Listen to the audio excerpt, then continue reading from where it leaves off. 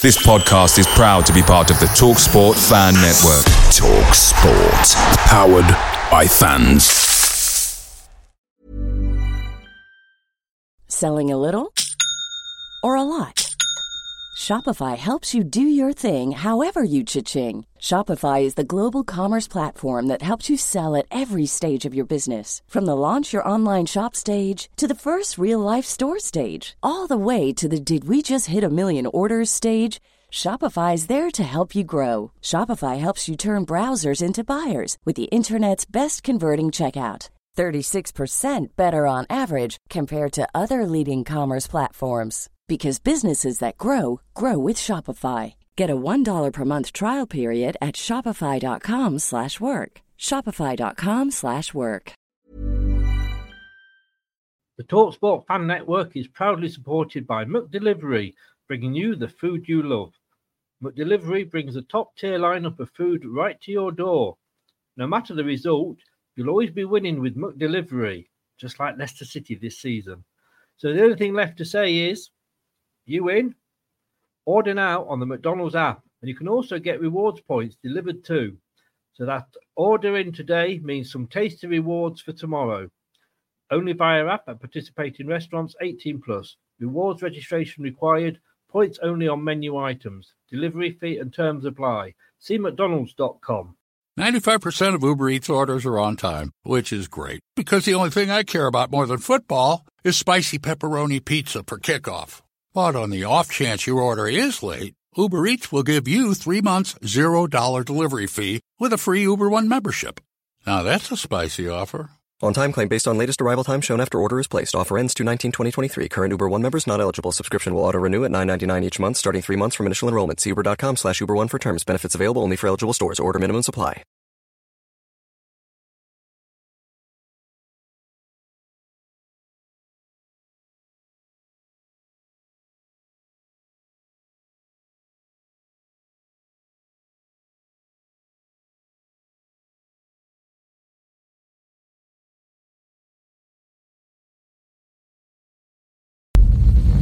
Ladies and gentlemen, it's time for the main event of the evening. 60 minutes of football fun and banter with Chris and Leicester Till I Die TV. Are you ready? Let's get ready to rumble.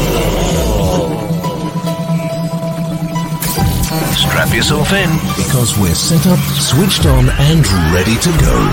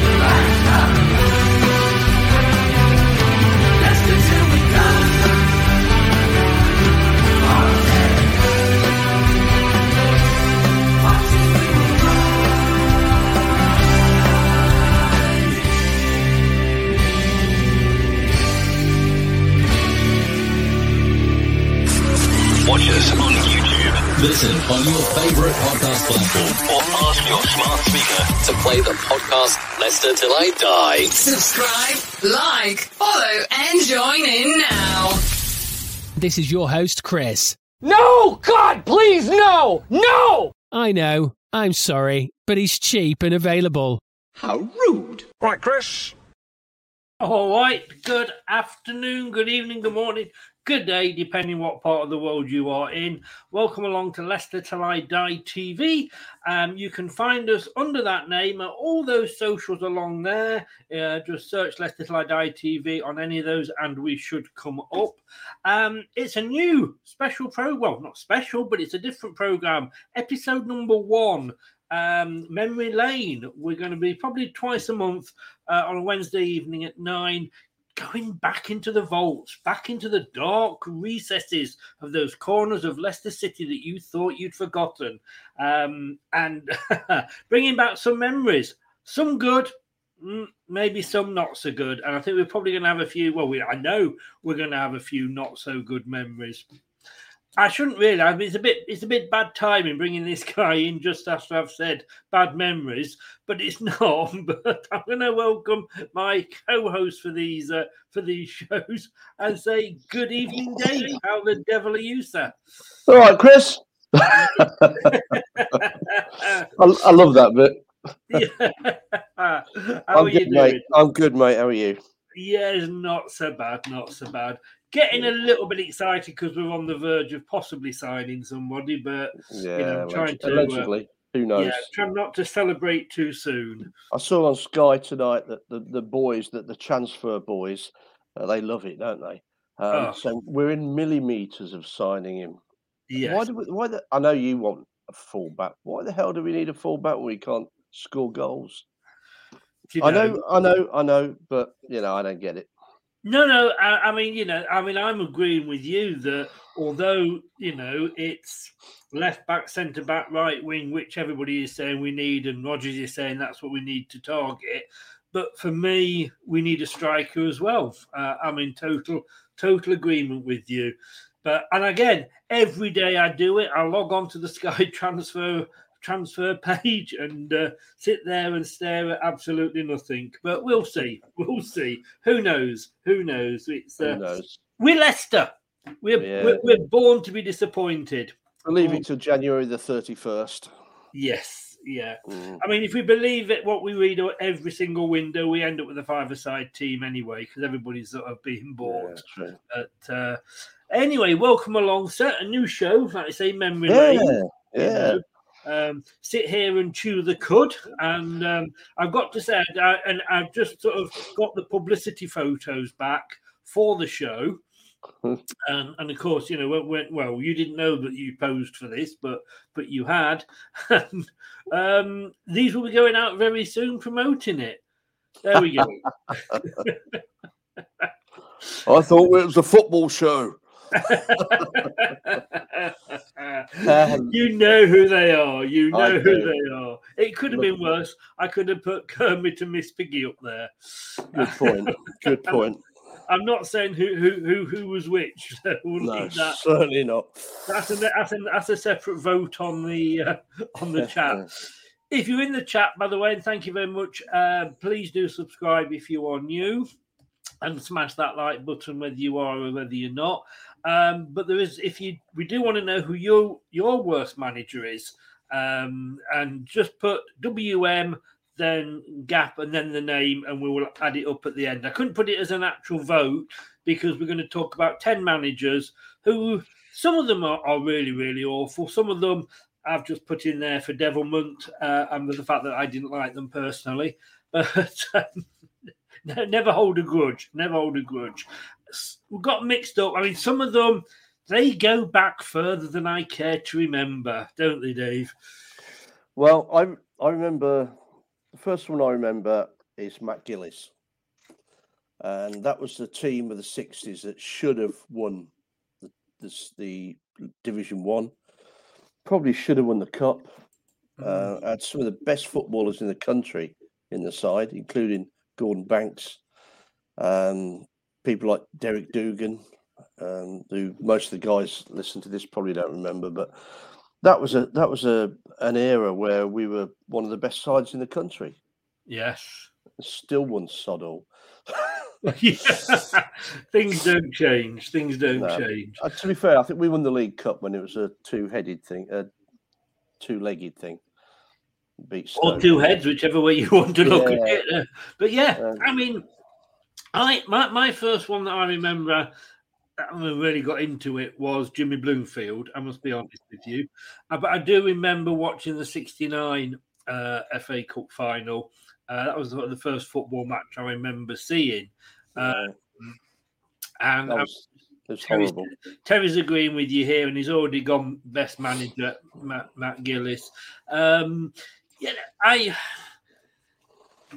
I just sort of, when you look back at that time, you've mentioned there, Derek Dugan, Frank McClintock, who will maybe get another mention in this show, Alan Clark, players that went on And people say, "Oh yeah, I remember Derek Dougan. He was a big Wolves player, wasn't he?" Or I remember Alan Clark. He was massive for Leeds. And you think like, I mean, Don Revie played at Leicester. For youngsters, if you can remember, if you could think of selling Jamie Vardy 4 years ago, maybe that was how it was seen when Dougan was sold to Wolves. Derek Dougan was a legend at Leicester. He weren't there very long. I was surprised. I think when I was reading my Fossils book, I was surprised the shortest time he was there. But he seemed to make a massive impact, and he's such a footballer. Do you go back as far as Andy Lockhead? Yeah, definitely. I think I started taking it seriously in 65 or something like that. Maybe just after the Man United Cup final, Leicester, 63 that was, wasn't it? And unfortunately, I probably told you, a mate of mine's dad used to take me to Coventry every week when Jimmy Hill was in charge, and that was the only way I could get to see a football match in those days. So I used to go. Fair enough. But my mother was from Leicester, so that's how I started going to Leicester. And I actually remember Shilton's debut. He had a nightmare, if I remember rightly. I think we played at, might have been Everton at home. I don't know. Memory goes after a while. But we did wonder about whether we could take crosses or not. Talking about Schmeichel, but Shilton was in that category as well. Whatever happened to him? I know. I remember Andy Lockhead. I mean, I don't remember him playing, but I sort of, when I was 25-ish, I guess, I moved to Burnley as part of the job. I was moving down the country. And 4 doors up from our third house in Burnley, there was our girls got on well with their girls, and so we similar got talking, and and the mother of the girls went, "Oh, so you're a Leicester fan then?" I went, "Yeah, I always have been," sort of thing. She said, "Oh, have you heard of Andy Lockhead?" And I went, Yeah, of course I have. I never saw him, but I knew of him from reading about him. He was in the cup final, wasn't he? In 69? He should have scored. And I went, yeah, I remember him. He said, "Oh, that's my dad." And I went, "No, it's not." He went, "Well, yeah, it is." I went, "No, I had one of those sort of 10-minute, yes, he is, oh, no, he's not, oh, yes, he is sort of moments. Because, of course, he played for Burnley for a good part of his career. That was a big one. But I remember he scored the winner at Liverpool, I think, in the quarter-final, a header. I'm not sure if it was a replay or was it the quarter-final? I think so. I'm sure he scored at Anfield. And we won 1-0. That rings a bell for some reason, but if you've got stats there, you might be able to find out. Yeah, but he was a legend as well. I mean, we've always had great centre forwards. Yeah. The thing is, though, I mean, he came round and said, "Oh yeah, pop round for an hour. He's getting on a bit. Don't keep him too long. A bit like us two." And I think getting on, yeah. I think like 4 hours later, they actually had to come and get him because we were just literally, what it's like. Well, we are when we get talking football. It was a pleasure. It was a pleasure to know, and one of my happiest memories. Terry also says, "Do you remember Howard Riley and that team?" A bit before my time, that was just before my time, I think. I was going when Jimmy Goodfellow was on the right and Stringfellow on the left, or the other way around. Davy Gibson, Derek Dougan, of course, Sjoberg and Cross, who went into the 70s almost, and Banks and goals. Norman, fullback. Yeah, those sort of players. So Howard Riley was just a bit before. Yeah. Scott, now we are going to be talking about managers. We just this is the warm up. If you, this is when two old men start rambling on, Scott. This is it. I mean, you didn't see this, did you, Scott? Don't think you're in, but that's us two. That'll be us two by the end of the show. All we need is a fence between us so we can lean on it and go, "Hey, when I was a lad, I used to live in a cardboard box in the street." Look, let us get on to managers because we've got 10 to talk about. And like I say, obviously everybody's got their own that he wasn't a bad manager, or you've not included him. These are just 10 I've picked that are amongst the worst, shall I say, the ones that I feel are the worst. And do get your votes in, like I say, in the chat. We've got one vote so far, and that is actually for the gentleman that we're going to start with. So, and that was Terry's. I mean, he did say best manager Matt Gillis, but before we do that, let's just have a look, because these are all our managers since, Franco Farrell, as far back as I dared go before my memories sort of says who.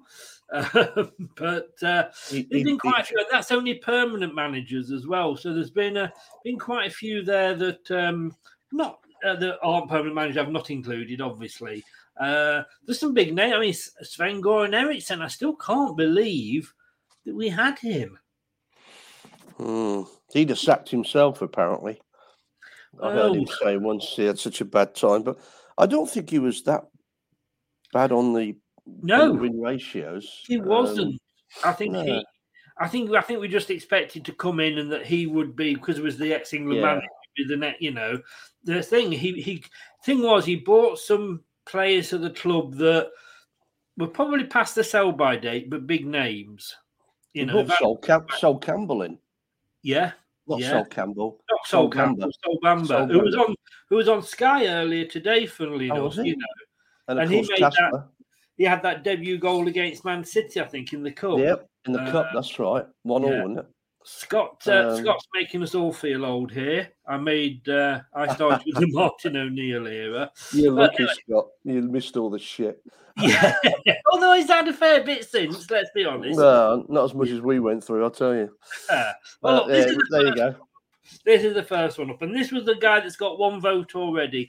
Please type WM for worst manager, put WM and the name. Doesn't have to be one of these 10, but that would help us if you did. But Frank McClintock, June 77 to April 78. He managed 40 games. He won 5 of those, drawn 12, lost 23, a win percentage of 12.5. If we went on wins alone, he would win it hands down. He took over from, and I remember Jimmy Bloomfield. He was in charge when I really started to get into Leicester, when I went down to start watching them live. And, we had some of the best players we'd ever had at the club, the Wellers, the Worthingtons. I mean, it was a great squad that he'd got together there. And they always said we were the best team never to actually win anything. And I can remember Birch always saying that Martin O'Neill, when he came in, kept saying, why does everybody go on about the Bloomfield yet? What did he actually win? Nothing. But it was such a great team. And then the fans wanted him out. And this is why I always use that as my be careful what you wish for quote. Yep. And he went. And I think we'd finished 7th. And then this gentleman took over for the next season. You know what, though? I reckon, I don't know, you've got the stats. Jimmy Bloomfield's win ratio weren't great because of the way we played. And that was the problem. And also, I reckon we only had about 11 or 12 players that could play in that first team. Because when Birch got injured for the Cup in 72, 74, we had nobody to come in. Mike Stringfellow was past it by then, but he had to play.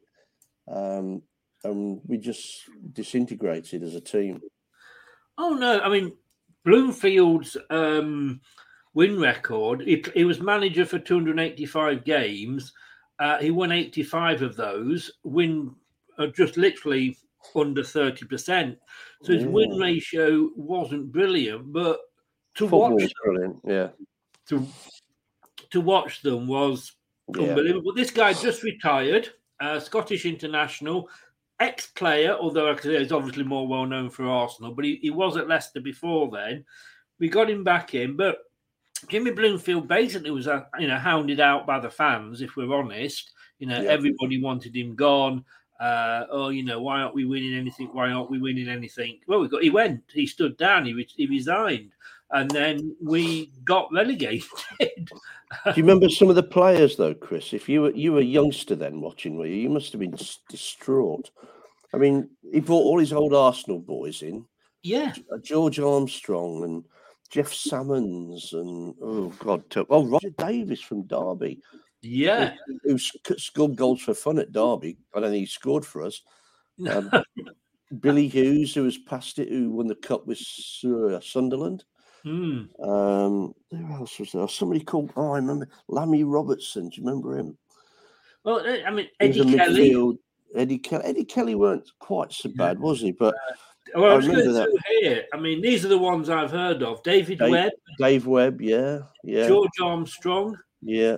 Alan Waddle, bought from Liverpool, I think. Lammy Robertson, never heard of him. Yeah, Lammy Robertson, dreadful. It says here, all of whom were coming to the end of their careers. And that says it all, doesn't it, really? I'd moved to Surrey by then. We got married in 77, moved down to Leatherhead. And we drove up, my wife and I drove up. In fact, I banned her after a couple of cup games. We drove up to Walsall. And I think it was the 4th round of the FA Cup. And the Leicester players were on the pitch advertising razors because they'd all grown beards or something. And I was in the cold side of the Walsall stand. Right. And it was horrendous. I mean, the game was horrible. We got beat 1 or 2-0, I think. I think Walsall were probably in the old 3rd division in those days anyway. It was just an embarrassment. And then I took my wife, Kathy, down to see the Portsmouth game in the League Cup because Portsmouth was a bit closer to us than Walsall. And that was on a cold, wet night and nobody was interested. Weller, Worthington, none of them wanted to play for him. It might have just well been Mickey Mouse 11 versus Portsmouth. It was horrible. It took about 20 years to be allowed back to see a Leicester game after that. Well, I mean, you mentioned there Roger Davis, didn't you? He spent £250,000 now back, and this was what we're saying there, 1977. Yeah. That was a hell of a lot of money. Well, Keith Weller only cost 100,000 from Chelsea, so you can imagine. Yeah, yeah. And Roger Davis was no Keith Weller. No. He scored a cracking goal for Derby. Do you remember he beat back 10 players twice and put it in the net? I didn't see any of that at Leicester. Anything like that at all. He was just hopeless. I mean, here we go. This to me, I mean, McClintock joined. He only had 2 proper managerial jobs. He joined us in June 77. I mean, Jimmy Bloomfield the season before had taken us to 11th. So we finished 11th. And let's be honest with you, now we would take 11th. He sold Frank Worthington to Bolton Wanderers for £20,000. He sold. Now, just let that sink in if you're watching. Frank Worthington for £20,000. That's what we sold him for, and yet we signed Roger Davis for 250. I mean, embarrassing, isn't it? Embarrassing. You know why, though, don't you? Frank Worthington wouldn't do as he's told, and Jimmy Bloomfield allowed him quite a bit of loose because of the player he was. McClintock came in and wanted the Don Howe style, who I think was Joe Mercer, wasn't it? Yeah. Was it Joe Mercer or was Man City? But you know that sort, the military. Oh, Malcolm Morrison. No, I'm thinking of Arsenal. It means was it? Oh, Arsenal. Was it Terry O'Neill? No, it was well before that time. It was manager when they did the double and stuff like that. George Graham. The first time, no, much earlier than that. 71, the 71-72 season. I'm not. For God's sake. Anyway, it doesn't matter who it was, but that's how he tried to run Leicester. And bearing in mind, he'd taken over from Jimmy Bloomfield and the sort of players Leicester had, the Wellers, Worthingtons, Birchinalls, John Samuels, it couldn't happen. Who's that? Oh, yeah. but I mean, the signings he made. He resigned in April 78 with relegation all but confirmed. We finished bottom that year. Like you say, you can see there. I mean, I think there was 24 teams in the what was then the first division. 22, wasn't it? No, I think it was 20. I think it was 24 back then. To be honest with you, I would stand to be corrected. I'm sure somebody in the chat will say, but we played 40 games. Well, he'd managed 40 games by then, which probably included some cup ones as well. And he resigned. And like somebody said earlier, a great example of why not to have an ex-player as a manager. And I'm sure if Brad was in, he'd be sat here going, Frank Lampard. But he actually, after we sacked him, and I didn't realise this, he was actually taken on by Terry Venables as a coach at Queen's Park Rangers. Yeah. And he then went on as well to manage Brentford in February '84 with the B second from bottom of the third division. He resigned in '87, so he stayed there a little bit longer, but probably better as a pundit than he ever was as a manager. And this is your choice, is it not, as worst ever Leicester City manager? Without a shadow of doubt. And is that, do you think, because of what he destroyed? Yeah, and also because I just moved to Surrey and I got so much shit about Leicester, how bad Leicester were. That I shall never forgive him for it. I'm sorry. I must admit, but look at the record, Chris. It speaks for itself, doesn't it? Yes. Now, and I must admit, I've got to say I'm with you on that one, because we did a thing, like I said before the show earlier on, in I think it was last season, McClintock versus Taylor, and just knowing what he destroyed. And when we will come on to Peter Taylor, obviously, later, he's got to be included in this then. But what he destroyed was like a team that was together, was a workmanlike team. You know, under Martin O'Neill, we never had a Weller, we never had a Worthington. But what we had was, you know, a group, probably about 15 players that gave 110%. But it's just remembering what Leicester could have been and what he destroyed. I think Frank Worthington was moaning every week about the style of play, you know, and that's why he sold him. But I also think, did he sell Bob Lee and Chris Garland, who you might remember? Chris Garland came into us, saved us from relegation one year by scoring, I don't know, 8 or 9 in 10 games or something silly like that. And Bob Lee was becoming a decent striker. And I don't know whether McClintock sold them or Jimmy Bloomfield, but they were sold off for some reason. I think, I don't know. I just found the football awful. When I got to games, I just saw the players he was buying. Yeah. And thought, this is embarrassing, you know, it's awful. Was it Don Howe you were thinking of at Arsenal? Yeah, Don Howe, very military, very strict.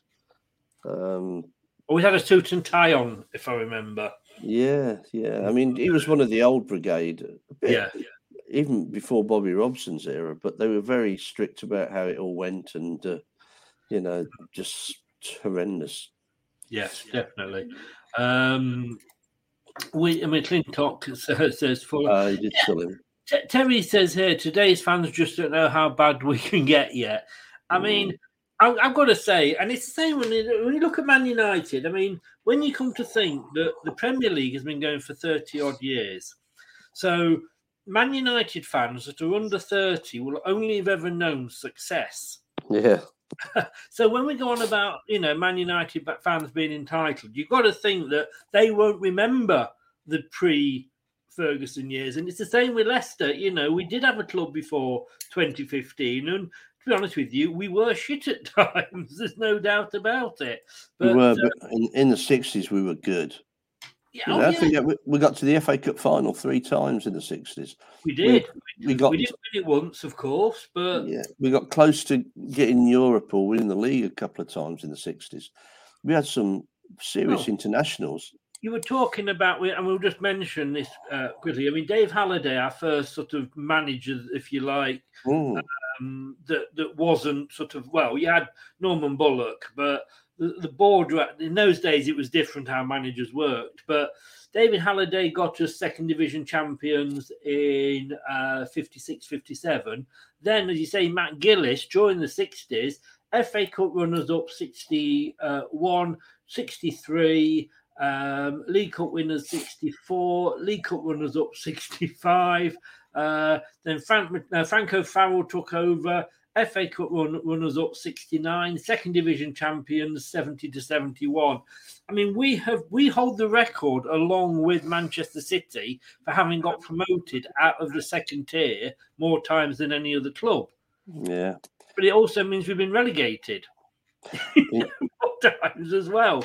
And generally, apart from once, and I can't remember who was manager, we lost on goal difference to Coventry, which made it even worse. We went down. We drew at home to Coventry. We should have beat them, and because of that, we went down and they stayed up. And Coventry had never been relegated then at all. You know, that was the thing they always worked on. Then they won the FA Cup, which made it worse, didn't it?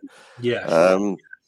But what's happened to them these days? Who knows? Well, who knows? Where do they play, on the Rec, or are they still at? Who Coventry? I think that's where they're playing now because the ground's been seized. Well, they keep getting it repossessed, don't they? What's wrong? They do. Doug is in. In an attempt to deter computer hackers, I've changed all my passwords to Brazil Nut. That will be a hard one to crack. Are you foreign in disguise? That's what you deserve. I have got a nut joke, but we're after 9 o'clock. But no, I don't want to be challenged by the LPGT community, so I'm not going to say it. Okay, but, you know the other thing at that time, our average home attendance was something like 10, 11, 12,000. So nobody was bothering to turn up either. No. And I think all right, our capacity was probably actually might be more than 21,000 in them days before they put seats in. So it could have been 25, 30,000. The fact that there weren't even half full in the ground, the board must have realised there was a problem. Yes, yeah. Well, moving on, he gets our 2 votes anyway. Yeah. Unfortunately, on that one. Now, the next manager will certainly hold the record, but I think for being the shortest permanent manager ever in Leicester City's history, and I'm saying permanent manager here, he lasted less time than what's she called, Liz Truss, as Prime Minister. That's how bad he was. But was he? I mean, we've got this memory of him being bad, but Martin Allen, one of Mandrich's many managers in the time that he was here. And as you can see from that, May 2007 to August 2007, he has got a 50% win rate, but he only managed 4 games, but he only lost one of them. Yeah, and I remember his last game, Watford at home. We were brilliant. I was so excited in the stand because I thought, actually, we cracked it. This guy's going to take us places. And the worry started when he came out and almost did a trip around the ground, applauding the fans. I thought, what's all that about? Something's not right here.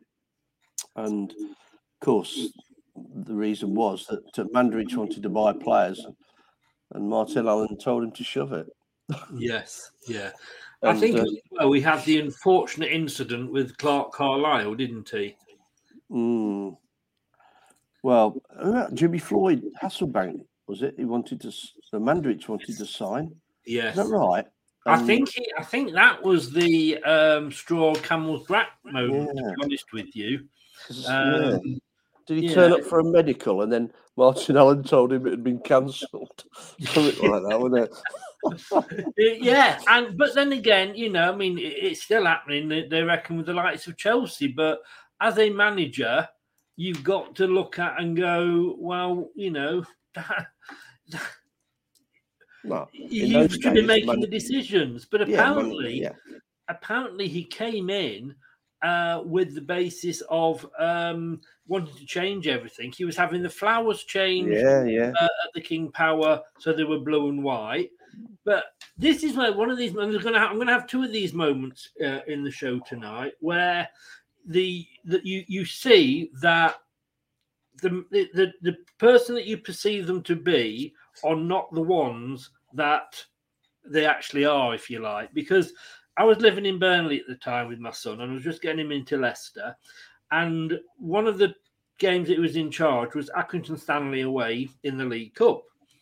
And we turned up. It was an evening game. We went down to Accrington Stanley. We went down and we had our pint of milk in our hands and everything. And they were warming up before the match. And he'd picked some really, really odd players. It was one of those like, it's the League Cup and I'm picking, some of the unknown players, if you like. And my son turned around to me and went, Dad, why has he picked so-and-so and so-and-so? And I went, do you know what, Sean? I've really absolutely no idea. I said, but look. And I looked over and you were stood outside, you would say changing rooms, but this was Accrington, so you were stood outside the hut and leaning on a bar. I went, why don't you go and ask him? And he went, no, I can't do that. I went, well, we got to lose. You can only sort of, tell you it's none of your business sort of thing. Yeah. And he went, all right, then, I will, Dad. And he went over. And you know what? He spent 10 minutes with him explaining all his team tactics for the game. And it absolutely made Sean's sort of night, obviously, as you can imagine. He came back and he said, can't tell you anything, though, Dad. He's told me not to tell you. Oh, it's brilliant. But, that's the other side to these managers. But he came with a great reputation in a way. Because was it Barnet he was at before? He has been at Barnet. I think Milton Keynes Dons. He'd that's it. MK Dons. Yeah. He was at Reading as assistant. Then he went to Barnet. Then he went to Brentford. Then he went to Milton Keynes. He's obviously a very keen golfer when you look at how many clubs he's had. Because after us, he went to Cheltenham, back to Barnet, to Notts County, back to Barnet, Gillingham, back to Barnet, Eastleigh, back to Barnet, Chesterfield. I mean, how many times can you go back to one club? Well, they have him back. Yes. But I think he would have given us a little bit of excitement, Yeah, you're right. He called Mad Dog, yeah. And that's what we needed at the time. We needed somebody to, after what we've been through, we needed somebody to fire it up and, get everybody performing. And I think Mandaric, he saved us, allegedly, but I think his ego was far too big to run a football club. It had to be the way he wanted it or nothing at all, and that's not. Well, yeah, but again, you could say, well, it was his money. Yeah, but can you imagine Brian Clough putting up with that, or even Martin O'Neill? No, you couldn't. Agreed 100%. They're quite successful, weren't they? Yes, yeah. I just think, for me, because I met Milan Mandaric at the same game. Because I was queuing to pick. At those days, you pick the tickets up away. If you hadn't bought them in advance, they away tickets at the ground, and I ordered mine late. Milan was there, and he signed the shirt, and he spent again, a few minutes talking to us. And we'd already gone bust once, if you remember, and Guy Lineker and his consortium had saved us. And then, he just sold Portsmouth, said he wanted to spend a bit of time outside of the, football. But, of course, Birch knew him from when Birch played in America at the end of his career. Yeah, that's right, yeah. Because Mandaric owned a club in America. And I can remember being at one game and Milan Mandaric was in the crowd and everybody was singing, Milan is a Leicester fan, and all that. And he saved us from. I don't think we'd have come back from that one if he had. No. I mean, I'm not knocking him for that. He did a brilliant job for Leicester, but I just think he should have stayed doing that. A bit like, the owners now have done, and let the manager manage. Yeah. In our case, at the moment, it's probably not a good idea, but in those days, that's what should have happened, and I think it could have worked. I really do. But I don't know. He only had, what's he say, 4 games? Four league games, I think it was. Yes, he was there for about 2 or 3 months, but only had 4 league games, didn't he? Yeah, no, you're right. August 2007, striker Jimmy Floyd Hasselbank agreed contract terms with Leicester, and chairman Milan Mandrić invited him to go undergo a medical. But when Hasselbank arrived in Leicester on the 13th of August, Alan told him that the medical was no longer going to take place. 6 days later, Mandrić confirmed an interest in striker Derek Riordan, who was lacking first-team football at Celtic. However, Alan refused to make an offer for Riordan. I mean, which obviously aggravated Mandrić. I mean, how can you say no to Jimmy Floyd Hasselbank? That's the thing. Well, I think it was past his best, wasn't it? He'd left Chelsea 2 or 3 years, and he was sort of on loan somewhere, and he was struggling to get games. So again, he was well past his sell-by date, I think. Yes. And maybe Martin Allen saw that. He's a manager of football, you know. And as I say, I'm all for, chairman, like I say, it's their money. They can do what they want with the club as long as they keep the club going. But very much like you say, come along and recommend players. But, don't, let the manager decide, because the manager's got to play with them. And of course, was the very famous incident, which thankfully turned out all right, when we were playing Nottingham Forest. In the was it the FA or the League Cup? I can't remember. I think it was the FA Cup. Yeah, and at half time, Clark Carlisle, who we'd got on loan, I think, from Sunderland. No, it was Clive Clark. Clive Clark, that was it. Yeah, I know there was a Clark in there somewhere. Yeah. Clive Clark, and he had a heart attack, and the game was cancelled. And of course, it led us to, because we were losing 1-0 at the time, it led us to replay the game. And of course, we let them score. Was that under the Ginger Winger? I can't remember. Was actually a Forest manager as well, or player? No, we got Megson by then, and obviously is another one that we'll be coming to. That's right. And, Megson, yeah. Anthony said here, big up Chris and Jim Davison. But we let them score, and we only just scraped through, to be honest with you, and that was another manager that didn't last long. But just to let you know, guys, if you're in the chat, we have done Frank McClintock, and we're just finishing now on Martin Allen. We're not doing them in any particular order, but I've noticed them. Brad has mentioned about Ian Holloway. We'll come to him. Brad. I'm not reading out your comments now. It's only because obviously we're not talking about Ian Holloway. So please repost when we do. Do you want to talk about Holloway? Right, but that was Martin Allen. Next contender. There we go, Mr. Ian Holloway. I'd forgotten he was up next. Another manager where he wanted. I think the thing I liked about Ian Holloway was he wanted to come to Leicester. He was at Plymouth and he was put on gardening leave because he wanted to come to Leicester. They didn't want him to. That happened to him at QPR. Yeah. QPR was put on gardening leave because Leicester were in for him. But then didn't join us. He didn't join us in QPR. He then went on to Plymouth. Yeah. And then he finally... Now, to me, everybody says, he was a crap manager. He took us down to the third tier. He wasn't a bad manager. He took Blackpool to the Premier League. And I think at one point, Blackpool were top of the league a bit for 1 week. So he wasn't a bad manager.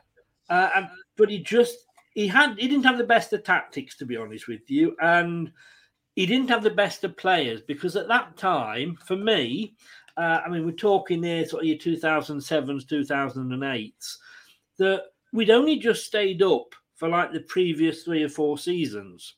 And I think it was always a case of when rather than if we were going to go down.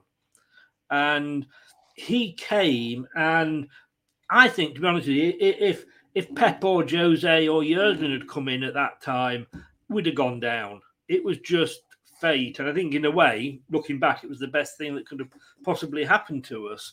But again, my son was actually mascot at Leicester were playing Burnley. and we drew 1-1 with them, and we scored both goals. That sounds familiar, doesn't it? And I went to meet Sean, and he was walking out the ground with Ian Holloway, and Ian Holloway was going, that was a better second half, wasn't it? And I looked at him, and I wish I'd had the balls to say, no, we're just the shit. We only won because they scored an equaliser for us. But I didn't. But again, lovely, lovely guy off. But I think he was possibly the right manager, just at the wrong time. Yeah. I remember him when he was boss at QPR, and we got tickets for a box there. I think it's QPR Villa. From the Royal Marsden Hospital, and he came into the box afterwards and talked to us about the game. And I said, well, I thought the Villa goal might have been a bit offside because we were right in line with it. Oh, do you think it was? Because I was not sure about it, and I didn't. And he was talking like that, as if you were just chatting over the game with him as a coach. So I have no argument with that. Nice guy, away from it all, made a lot of mistakes, shouldn't have left Plymouth. But as a football manager for us, he was a nightmare.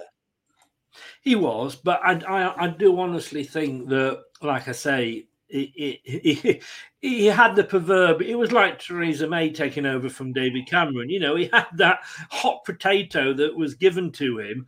I think it was Craig Levein, wasn't it, who was manager possibly before him. I think Brad was just saying that. He had a bad record, didn't he? No, Craig Levein was before Rob Kelly, Nigel Worthington, and Martin Allen. And then Craig, where it is, and then who was before Holloway? Then before Ian Holloway followed Megson, but Megson was there for about a month, wasn't he? Yeah, well, yeah, vying with Allen for the shortest manager. Yeah. He managed 32 games. He won 9, drawn 8, lost 15, 28% win rate. I mean, he had to go because we got relegated. There was no way that he was going to stay, obviously. But, the first time we'd ever been down into the third tier in our career. But like I said, for me, it was a good manager just at the wrong time. But he also didn't have a good squad. I mean, he was playing Ian Hume on the wing instead of as a striker. Wow. And I think Martin Allen, because I think if you remember when Martin Allen was manager, we were like kids in a sweet shop. We were buying, any player that was going, not unlike the Sven area. But I think Martin Allen, all he did was buy wingers. I think we had about 10 wingers in the side at one point. My God, we could do one of those now, couldn't we? He must have bought, I only bought about, 15 players. No wonder. Well, seemed to work. Didn't we have Carl Court? Yes, we did. Was that from Newcastle or was it from somewhere else? I'm not sure where. I know he played for Newcastle for Bobby Robson. That might have been after us. That might have been after we had him. I'm sure somebody will tell us on that. Also, a guy that did do all right, I think, was it Ray Clements' son? Stephen Clements. Clements. Didn't he? Was it him? Is he the son of Ray or is he somebody else? I'm not sure if it was. I'm guessing because it's not exactly a common name. He did okay for us. Do you remember Dickie Summerby? Oh God, yeah. No, he actually played for us free of charge. I don't think that was under Holloway though, but I think that was under somebody else. Because he couldn't get a team and we couldn't afford. He just came so he could play and keep his name going. That's right. Might have been Holloway actually. I have a feeling that it wasn't, but yeah, it was in that sort of Levein, Allen Holloway era sort of thing. But they were bad times.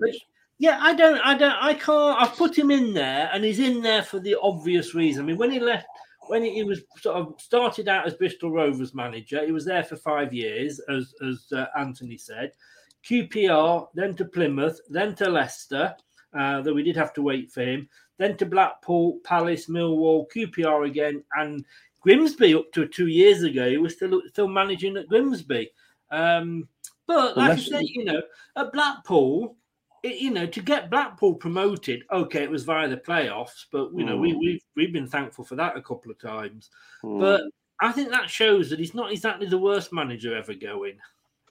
I think when nobody expects it, when you're the underdog, he seems to do it okay. With Leicester, it was expected, and he couldn't cope with it because he was playing players out of position. We weren't playing with confidence. I remember, the game against Sheffield Wednesday, I think it was at home, that really killed it. We missed a penalty. I think Ian Hume missed a penalty. Who was in goal then?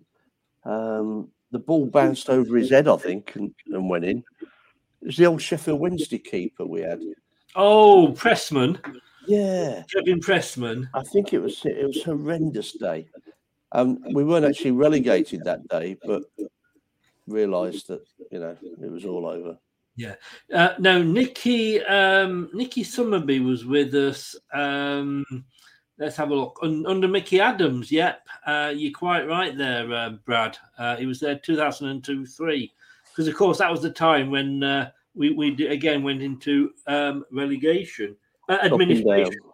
Administration. Up and down, yeah. Yeah. So that was Ian Holloway, our fourth one. Who is next? Mike thinks it might be somebody called Taylor. But coming up next is Claude Puel. Wow. Okay. Now, was it that bad under Puel? Not to start with. But then that's what my Saints fans told me. He'll be all right to start with, and then he'll get boring. And they pass sideways, backwards, every way but up. He got sacked. Was it Southampton just for a year, wasn't he? And they got in the final of the League Cup. Lost unluckily to Man United. Yeah, 2016-17, and he got them to a full. Palace have just equalised against Man United on the 90th minute. So there's all our predictions gone out the window.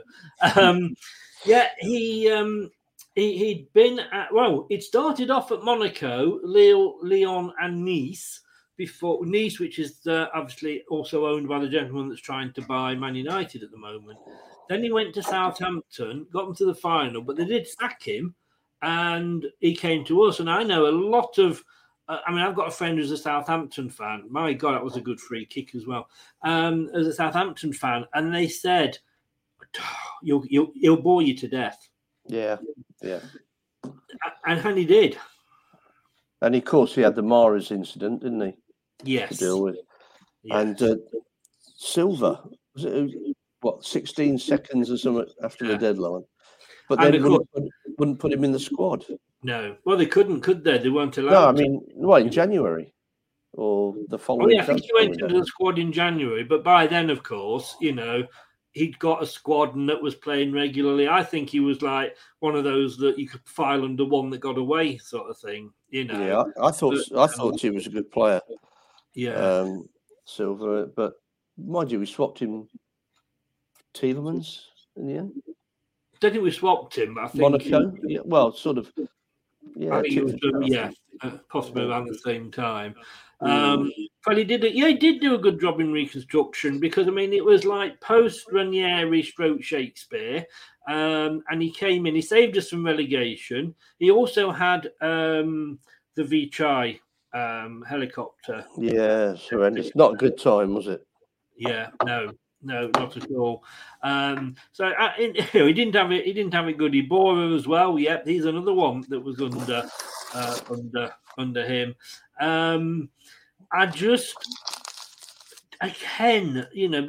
It's be careful what you wish for, because he was boring, but we were mid-table when I think we got rid of him, or certainly, not in the trouble we are now. And is the style of play we are playing now any better than it was under Puel when he left? Well, no, clearly not. No. But then, I don't know, what was his success rate, Chris? Less than 40? Well, yeah, if we look at it there, his success rate, 34%, 67 games. Yeah, won 23, drew 18, lost 26. So I got my wrong glasses on for that. No, it's not the worst. I've got to be honest with you. It's a long way from being the worst. But yeah, Andre Silva, as you were saying, let me just get rid of Holloway. He left him out of the first. You're quite right, actually. Andre Silva left him out of the first team squad and made him train with the under 23s. Yeah, that's right. We lost to Newport under him. He joined when he joined us. We were 13th. He played almost the reserve side at Newport, didn't he? Yes, yeah. Which, in fairness, when you're thinking, still should have been good enough. Yeah, it should have been, but you know. Yeah, I mean, Brad, agree with you totally here, Brad. He may have been boring, but did he lay the? But he did lay the foundations for youth players. Yeah, he brought Barnes back to the club, although you could argue that was maybe sort of an attempt to save his job. But, you know, he would have gone. Brad always says this, and it's a good point. You know, he won, was it Man City and Chelsea something over Christmas, or Liverpool that saved his job? But he was sacked on the 24th of February. Here we go. Actually, that Newport County, it was in January 2019, in which Prell was jeered by Leicester fans for fielding an understrength side, and it was voted by the BBC viewers as the biggest upset of the competition. No, it's not that. No, I don't think. I think whether it was that season, possibly, but it should have been at Harlow or home to Wickham. Oh, don't mention Wickham. Whatever you do. It's finished 1-1 United Palace, by the way. Of course, he went to Saint Etienne. He left there in December 2021, and he's obviously not working yet at the moment. But again, I think it was his style of play, though, wasn't it?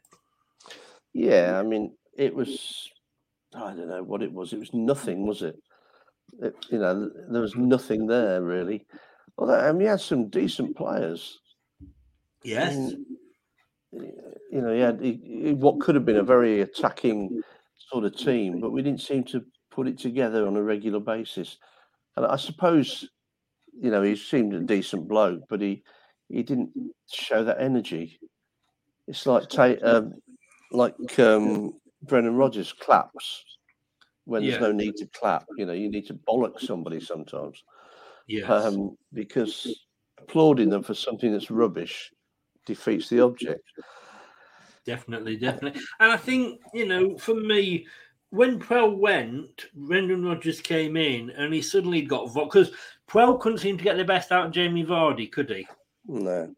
You know, and Rodgers came in and he seemed, you know, he got him scoring again, and suddenly it was like brilliant. We're back to this fast attacking football, which just seems to have literally disappeared again. You know, I mean, you think about what had happened before Puel came in. We wouldn't be a lower league title, but we'd win it. Things were looking good, and suddenly there's no optimism anymore, and that's what a manager needs to give you, optimism, and that's where we're going wrong now. We can't. I mean, we've got Brighton on Saturday, and I'm dreading going up there. Yeah, I mean, you should be excited about it, but I'm just dreading it. I think we all are. But when he signed, he actually won out. He won his first game in charge, which very few managers have done, in fairness. One of the only other ones that did it, funny enough, Ian Holloway. But he recorded only 3 wins from 14 league games from the end of January 2018. A run that saw Puel accused of negative football. Yeah, I'm not surprised. And there we go. As you said, his decision to block Riyad Mahrez's transfer to Manchester City on deadline day resulted in the player going absent from training for 10 days. That said, again, if he doesn't want to sell him, that's fine. He shouldn't sell him. And I don't blame Puel for that at all. In fact, I blame Mahrez. But 67 games is that he managed. I find that seems staggering to me that he had so long.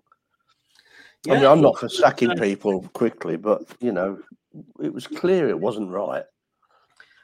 I think he's like, I mean, like I said earlier, Brad mentions this. He would have gone, I think, in the December, but he got 2 wins over Christmas. I can remember being at my brother-in-law's for Christmas, and he's a big Man United fan, but we were playing Manchester City, and somebody's a joke, we got him a Manchester City mug, and we were playing them that Boxing Day, and we won. So he came out with a drink for me in the Manchester City mug. Bless him. But yeah, like Mike says there, Mardy Mahrez, and well, he could well have messed up our chances of getting Fofana, but we got him in the end. But we know that was probably as much Fofana causing trouble as we now know. So that was Puel, and if anything, he'll be remembered for. I think he conducted himself very well during the whole definitely Vichai episode, and rest in peace Vichai, obviously. It's not easy to have that sort of distraction, and I'm not being awful when I say distraction, but obviously it's bound to have. It affected all the players because of the man that Vichai was, and I think he handled himself very, very well during that whole episode. But he will be remembered, unfortunately, for footballing football. Yeah. So next up, it was mentioned earlier, Brad's favourite manager, Craig Levein. I was quite hopeful when we brought him in, November 2004 to January 2006. He managed us for 70 games. He won only 20 of those, losing 25 and drawing 25. A win percent of 28.57%. Out of his depth, really, wasn't he? Well, I would have kind of been excited about it and thought we were going somewhere. Then he went and bought Rab Douglas, I think, didn't he? Yes. Well, when we said about Frank McClintock buying all his Arsenal cronies, this guy, I suppose, he was Hearts manager, and I think he got Hearts to win a cup or second in the league, something like that. So he did well.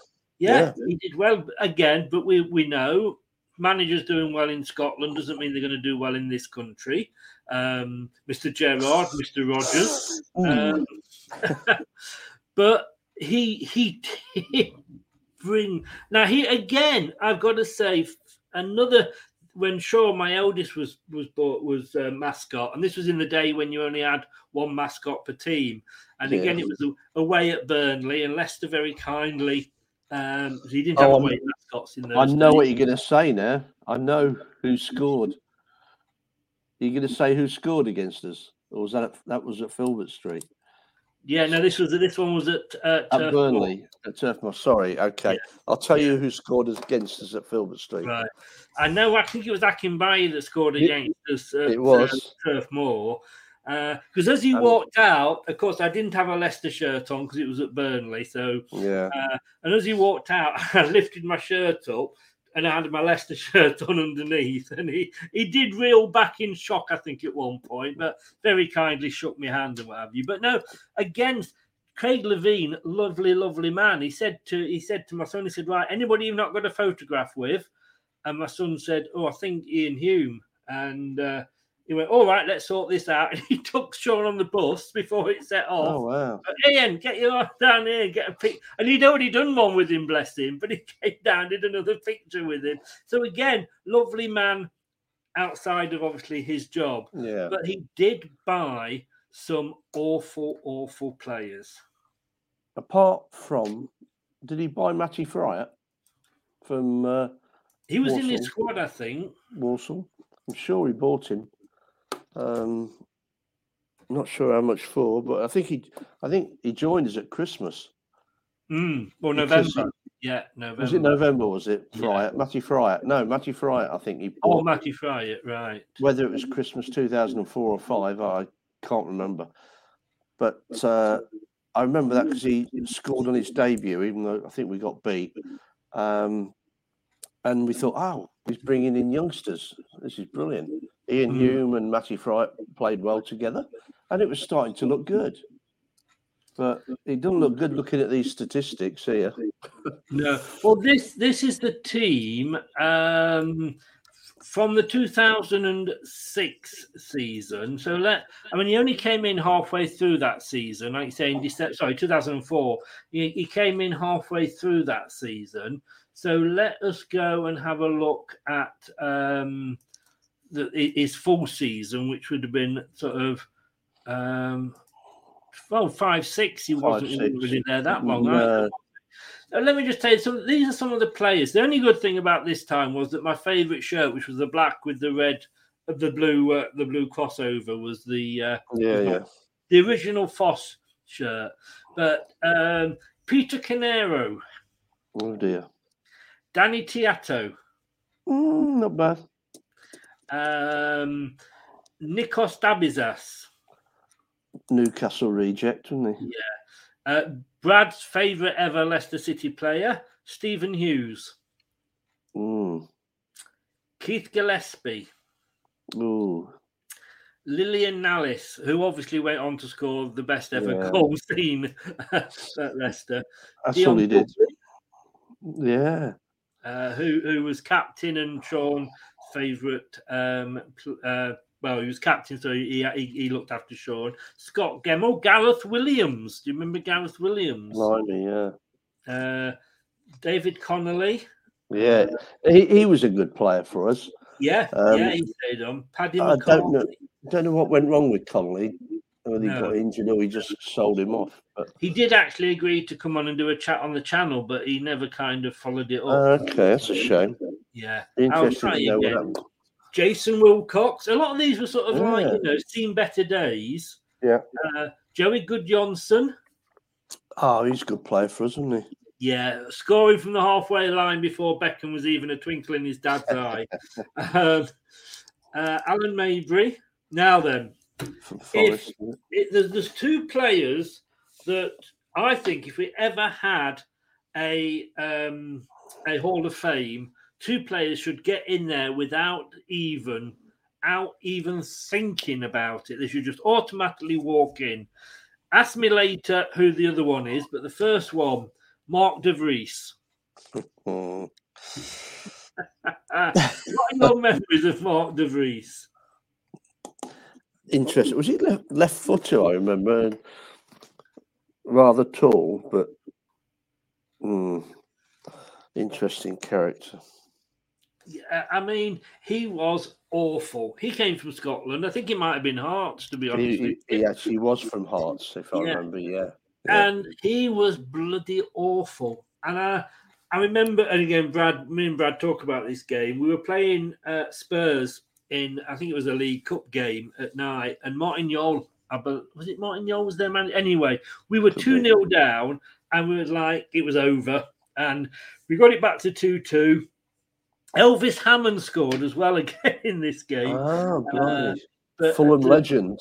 Yeah, we wish he'd left the building, I tell you. R.I.P. to, obviously, Lisa Presley. But Mark De Vries scored the winning goal. I can remember turning to my son, watching it on the telly, going like, God, he's going to miss this, because it was Mark De Vries. You know, De Vries, no use, as Mike says there. No, it's not DJ Campbell, but it's a good shout. It's a good shout. You'll know who I'm come to when we come to him, Brad. But yeah, De Vries, and I said he's never going to score this. And that's the only time I can remember him scoring for us. The Akinbaye of his area. Don't. Blimey. Can you imagine all them? Yeah, I'm sorry. I'd sooner have Mark De Vries. I'm going to be honest with you. Yeah. He bumped into a friend of his. Says Mike, he was manic about Hearts losing Levine. But I think this is it. Saying like, and I know I joked before about Gerrard and obviously Rodgers, but being good, whether it's a manager or a player in Scotland, does not guarantee that you're going to do well in England, is it? No, because every team in the Premier League can beat every team in the Premier League. Yes. That's not said for any in Scotland. You probably the top 3 will do it. Yes. But not going to happen.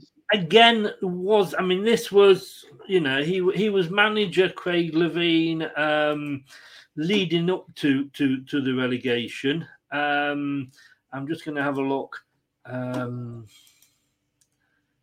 I've lost it now. But where do we go here? Craig Levein, then it was Rob Kelly, Nigel Worthington, Martin Allen, Gary Megson, Ian Holloway. But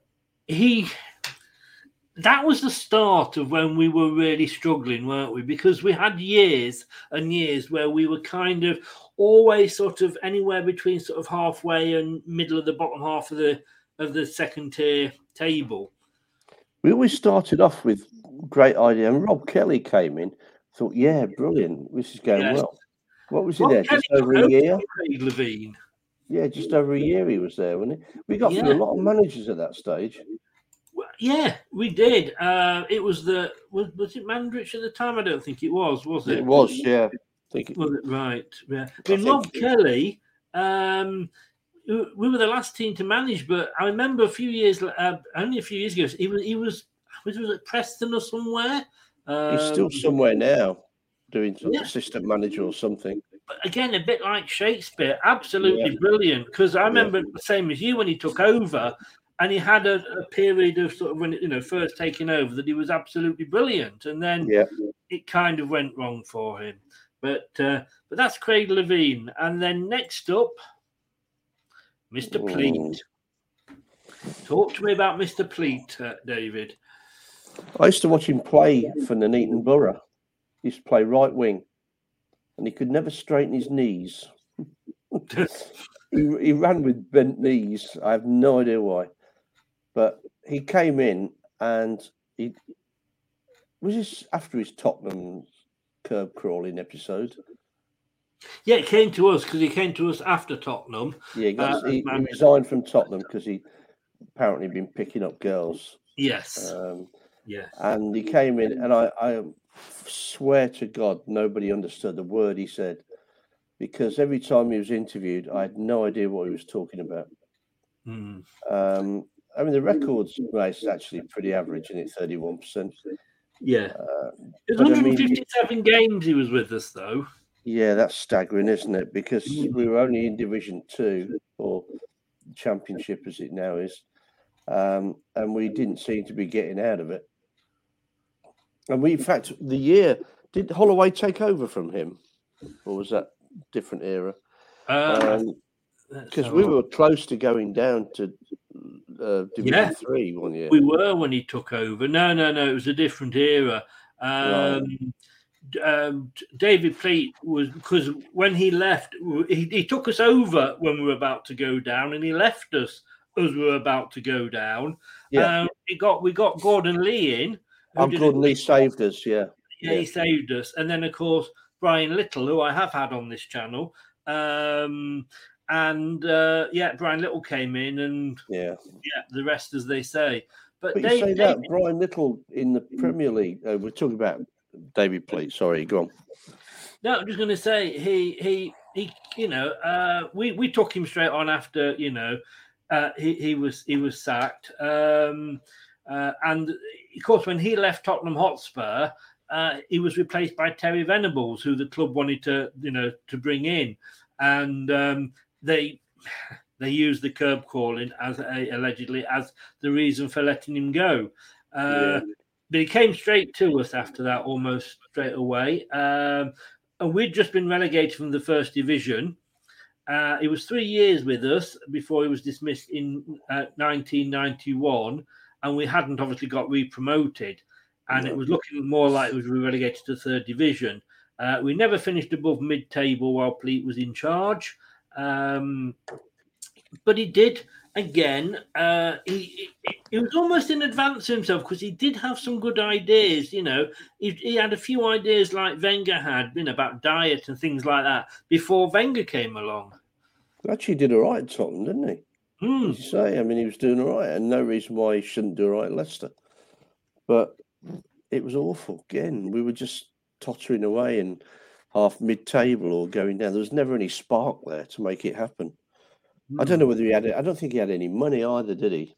No. Whereas at Tottenham he had money available, but at Leicester it was sort of. I mean, his last season, one of his seasons at Tottenham, he played with just one striker all season, Clive Allen, who got 49 goals. Yeah.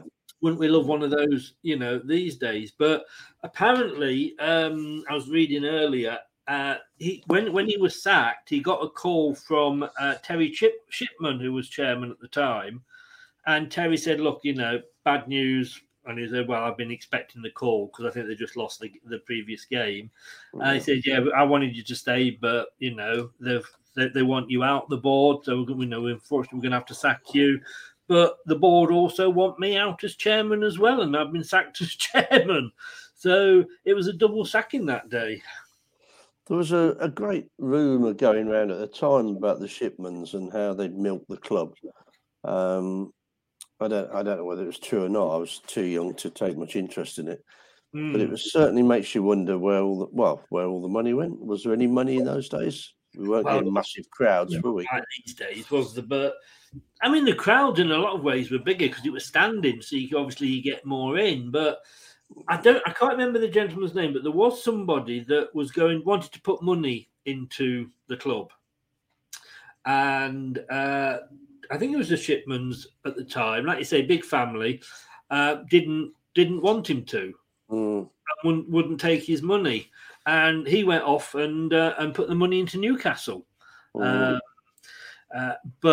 these things happen, and who knows? But yeah, I don't know. I mean, I don't remember ever being bad times. They were just very stagnated times, weren't they? Yeah, we were stuck in the second division, and we were never going anywhere. No. And I think the players, footballers are not that bright, are they? To be fair, so if you start coming out with all this technical stuff and all that, this is why I don't get the flip charts anymore. When they come on a sub, they don't really understand what the hell they're on about. They just go out and play. That's why I have to take little notes around with them. Yeah. So imagine Pleat coming up with all this technical stuff and trying to get that going. No, it just wouldn't work. I mean, he came from. It was originally his first serious managerial job was Luton Town. Did really well. 400 odd games there. He only actually managed 71 games at Tottenham. Okay. But they were fighting before he left them. They were fighting on all three fronts, and he was doing well. But apparently he'd been cautioned 3 times by the police, so that was why.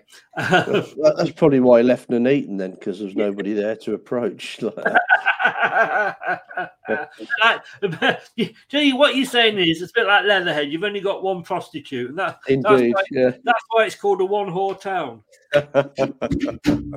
Thank you. All week. Come on. And good night. Let's get rid of put Pleat in room 101. Oh, we should do that. Yeah, indeed. Sorry, I shouldn't laugh at my own jokes. I know, but it had to be David Pleat. If he did nothing else for this show, it was the fact that I could use my one whore joke. And also, nobody else laughed, Chris. So you might as well laugh at your own, mate. Exactly. Oh, inside everybody, inside you're laughing. I know you really are, and this is why my viewers have just gone down. But that was David Pleat. I think again, his ideas for a first. What was then, let's say a top tier team were good, but a team that is fighting relegation, it's and this is why if we get whoever let's say Rodgers goes, whoever replaces him has got to be a manager that's used to fighting at the bottom end of the table. Yeah. And he was the wrong manager, I think. I'm just looking at those dates. I can't believe Pleat was there that long. That's staggering, really, isn't it? Well, as he only did 71 games at Tottenham, Yeah, but staggering. Who is up next, do we think? Who could it be? I bet it's not who you think it is. Oh. Gary Megson. For the month. For the month. Manager of the month. Yeah. Now, this was a guy, again, another one of, Mandrich's. He seemed to have a revolving door for managers, didn't he? But he did at Portsmouth as well, in fairness. But like I say, we've still got to thank him for, saving us. But for me, Megson he did well because, again, he came in, he had 9 games in charge. He won 3, drew 4, only lost 2. But the problem was that he hadn't signed him to the contract. How do you employ somebody and don't sign them to a contract? It was unbelievable, wasn't it? Again, It was a false dawn, which we've had at Leicester many times. We all thought it was going to start going well. Is that the same scarf Mandrich used? Because it probably wouldn't have been that old, would it? I think it is the same scarf in those 3 pictures, yes. And we all thought it was going to happen. This is great. We're doing all right. He started well, and then suddenly he's gone. To bloody Bolton, for Christ's sake, wasn't it? Well, Bolton it was. Bolton were in the Premier League. And I think what annoyed everybody, I mean, even let's be honest with you, even if he signed his contract and Bolton had come in, he'd have probably still gone. But Bolton saw the opportunity that he wasn't signed. At least we didn't have to pay him off because he wasn't on a contract. But I think what peed everybody off was before he joined Leicester City, he'd obviously been at Forest and West Brom, Stoke before that. So he'd been round the Midlands, but I don't think he was working when we took him on. Not Forest had sacked him. No. And he wasn't working. And we'd taken him on and given him his chance to get back, and then he treated us like that. And that's why I've put him in. But he actually turned us round defensively, because we were awful defensively before he came in for conceding goals. And if we have a look sort of either side of him, I mean, he took over from, of course, Martin Allen, who went before him. And, of course, let's not forget, I mean, this is quite interesting. Before Gary Megson, there was Martin Allen. Before Martin Allen, there was Nigel Worthington. Yeah, I thought maybe at the time he should have been offered the job. Yes, he kept us up again, but he wasn't offered the job. Before that, it was Rob Kelly, and before that, it was Craig Levine, Dave Bassett. Or we can just go back. Who took over? Bassett had a couple, didn't he? Bassett had a couple of goes at it. He did. Who took over when we lost Martin Allen for a few games? Gary Megson. Who took over between Megson and Holloway as caretaker manager? Well, I was caretaker. Yes. Was that the Walsh era? Walsh? No. Yeah, I can see where you're going. You're not a million miles away. Yeah. It wasn't Taggart, was it? Yes, it was. Was it? Jerry Taggart, yeah. So he was in charge when we played Chelsea in the League Cup at Stamford Bridge. We got stuffed, I think, didn't we? Well, I went to that. We played well. Not that was where that. No, that's where that poor lad got injured, and did his cruise ship, never played again. Is that where it was a dodgy decision? Oh well, some things don't change, do they? Yeah, we were doing all right, but I went with a load of mates from football who are obviously Chelsea fans, and then Andy Sutton, who lived in Worthing, she came up, and we went to Chelsea, and I'm sure that was when Taggart was involved. We lost in the cup, and we did well because obviously we were in the second division or whatever it was called at the time. And Chelsea were high flying, but I can't remember his name now. Young black lad, was a brilliant player, and he got injured. He just did his knee or his leg, and he never played again, I don't think. Horrendous injury, absolutely horrendous injury. Right. But yeah. Well, when Megson took over, we actually won our first game of the season on the 6th of October. We beat Sheffield Wednesday. Bolton, in fairness, did go about it the right way, because they did actually approach us and say, take care, Mike. Mike's got to go. Thanks for popping in, mate. They approached us to sign him, but Mandrich rejected their approach. He liked Megson because he said he had the experience. Megson was their first choice to become Bolton's new manager, and they made a second approach for him. The club said they were also willing to compensate Leicester should Megson move to leave the Walker Stadium. The second approach was also rejected, but Megson was eventually given permission to speak to Bolton, and he left Leicester on the 24th of October 2007, 41 days and 9 ELP Championship games into his appointment. Up there with Theresa May again. It was a shame. I think he could have, like you say, a bit of a false dawn maybe, but I think it was disappointing that he didn't last longer. And he didn't last longer Bolton, in fairness. No, he didn't, because he was rubbish. When you look back, we've not kept managers that long, have we? Apart from the odd one or two. No. We seem to have a pretty poor selection on managers. You look at Holloway, 6 months, was it? Megson 1 month, Allen 3 months. For one reason or another, they wouldn't have left if they think they could get on and enjoy it at Leicester. But they did. No. Okay, here's a question for you then, young man. Mm-hmm.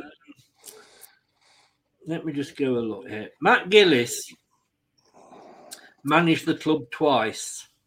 Did he? Yes, I believe he did. I didn't know that. He came back. It was 500 games from 58 to 68, 10 years. Good God. Yeah. I'm sure he came back. Not after that, he didn't. Did he do it before that then? Yeah, before he might have done, but certainly not after. Oh, no, sorry, not Matt Gillis. Peter Hodge. Sorry.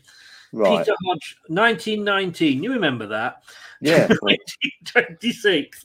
And then 1932 to 1934, he was manager. And am I right? Has managed us twice. Peter Hodge. No, what other manager apart from Peter Hodge? Oh, Bassett. Yeah. And who else? Bassett was either side of Mickey Adams because Bassett brought Mickey Adams to the club. Yeah. Well, technically, Gordon Milne, because he was manager and then he was joint manager, wasn't he? No, he never left the club. Does that not count? Okay. No. Who else would it? No, Nigel Pearson, of course. Nigel Pearson, of course. Yes, Nigel Pearson. How could I forget that? How could you forget that? But that was Gary Megson. Coming up is Mark McGee. Now I absolutely hate this guy, and I'm going to be honest with you. I've got to sound like Anthony now, don't I? To be honest with you, he was a good manager. Yeah. And this is one of these systems, one of these times where, when we moan about clubs coming in for our managers, it's funny, but we never complain and say, oh, we shouldn't be going in for other people's managers. We poached Mark McGee from Reading. We did. And he was doing a very, very good job at Reading. I think we're already down because we were in the Premier League. We were struggling. Brian Little had moved over. He'd left to go to Villa, which I understand because that was his childhood club. He could have handled it better, but it's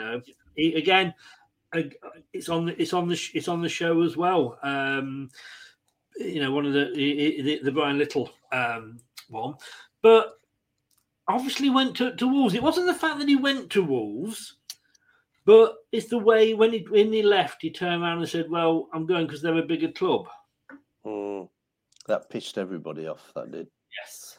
Absolutely. And also, he reckons he took advice from Alex Ferguson, who told him Wolves were a bigger club. But you're right. I mean, the football was brilliant. Yeah. For that short period of time, I mean, the football was incredible. We played some great stuff. He brought some good players in, and the players we'd already got, he turned them into better players. Yeah. And I'm surprised his record's not better than that. What's that say? 31.37. I thought it might have been a bit better than that. Well, I think the problem was that he joined us in December '94, so it was halfway through a Premier League season. That we weren't playing well, we got relegated. So I think that's why, his record was bad, if you like. Right. So Brian Little left us before we got relegated that year? Yes. Right. Okay. He took us up, and then Villa came in for him. We'd have gone down anyway. I think so. Yeah, I think so. Indeed. Yes. I got invited to Chelsea in early season when we got promoted by a mate of mine down there, and he took me into the players' lounge and bar and everything. And I saw them coming out for the second half, and we were like 2-3 down at the time. And I looked at Brian Little, and I went, "Hey, let's go." And he just shook his head. I thought, shit, we're going to get relegated this year. This is only about the fourth game in, I think. Well, we had lost 4-0. Up until McGee leaving, we played 1, 2, 3, 4, 5, 6, 7, 8, 9, 10, 11, 12, 13, 14, 21 games up until in that first division. The second season he was with us. We played 21 games. 1, 2, 3, 4, 5, 6, 7.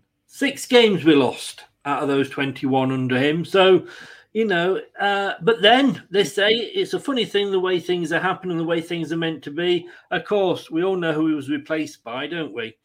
We do, eventually. Yes. The gentleman that is Sir Martin. Yeah. Should have sacked him after was it the Ipswich or Norwich game or something? Sheffield United, do you think? Sheffield United, that's the one. Yeah. Could I forget? Yeah. He still remembers that. Bless him. He still remembers that. But yeah, Mark McGee, good manager, but as a person, as Brad said there, scumbag. Scottish, mate. Yeah, exactly. Right, so that's Mark McGee. You know what, Chris? While you're doing that, just think about all these managers we're talking about. It does make you wonder what you wish for, doesn't it? Well, exactly. I think these days you've got to look at managers and go, yes, brilliant, like Ranieri did us great, but they've all got sell-by dates. Yeah. And as I said on my piece, if you haven't checked it yet already, BBC website, go to the Leicester City page. And as I say, every manager has a sell-by date. And unfortunately, some of them, and I include Rodgers in this, he's gone mouldy. He's gone that far past his sell-by date. But you know what? He's probably still in the top 3 managers, record-wise, that we've ever had. Well, in the last 60 years, probably. Well, he's on 46%. So how's that rate? That's pretty high, isn't it? Well, if we're talking permanent managers, Shakespeare had 42, Ranieri had 44, blimey. Pearson 45 at the second attempt, Sven was 43, Pearson at his first one was 51, which I think is about the best, apart from managers that are there for one game and got 100%. Yeah, that's probably the best. Gentleman that wasn't quite as good as that, Paulo Sousa. Yeah, this was a strange one. I must have been absent in some of these times because he came from Swansea. Is that right? No, he came. Is it Swansea now? Where? It's a very good question. Yes, he did. It was Swansea. I can't remember if it was Swansea or Cardiff. It was Swansea. Yeah. And he was playing some good football there, apparently, and. He was there. He started out as Portugal under-16 manager, went to QPR, and then went to Swansea, and was doing really, really well at Swansea. So he had 3 months with us and 12 games. That was bizarre, isn't it? Yeah. I can't remember much about it, Chris, to be honest. But it just seemed bizarre that he got sacked after that time. Well, he joined Swansea after Roberto Martinez moved to Wigan Athletic. Whatever happened to him? And he was signed on a 3-year deal During the league campaign, Sousa led Swansea to its highest league finish for 27 years, which was 7th, just outside the playoffs. On the 4th of July, departed by mutual consent to take up the post of Leicester City. So again, we approached and we took him. He became the new manager of Leicester City on the 7th of July. Owner Milan Mandaric stated that he was delighted to acquire a manager of such great calibre, adding he was the right man to take our club forward. And I'm going to be honest with you, I thought he was. Yeah. I thought he was. Did he have a bad run at the end? That's what it lost. No, that was the problem. No, he wasn't. On the 1st of October, after less than 3 months in charge, Sousa was fired after a poor start to the season, with the team having won only once in his first 9 league games. Yeah, that's it. Yeah. And he went on to a Hungarian side, Videoton. But again, it's another one of, looking good and false dawns and thinking, you could argue, was he given enough time? I mean, he only had 12 games. So I don't, I'm not sure whether he was or not. No, we were a sacking club then, weren't we? Well, we did go through it. The thing was, we'd got Nigel Pearson in. And I think that was around the time when, Asian Development Investments, or whatever they were called at the time, aka King Power, were coming in. And Pearson walked out because he wasn't told about the takeover, allegedly. I believe this was, I say all allegedly, but he felt out of the loop. So he wasn't there something about Sousa being approached before Pearson had left, and that's why Pearson left, because a new manager was being touted, when Pearson was still in charge. There's something like that, wasn't there? It could well have been. Brad says here, fans hated him. His last game was the most exciting 4-3 defeat to Norwich. Fryatt scored a hat-trick off the bench, got sent off. Quite possibly. I know there was something going on in the background. Brad might know, because obviously he was at the club. He might well know. I know I say there was something that he wasn't happy with. And let's be honest with you, if you're right, I don't blame the fact that he left. But Sousa went.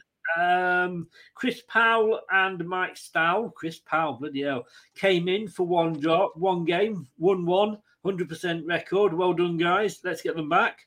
Mike Stowell must have been caretaker a few times. Yes, he has. Yes, he has. And do you remember who took over then? Oh Christ! After him, after Sousa. Sousa wasn't Pearson again, was it? No. He was the one after the one that replaced him.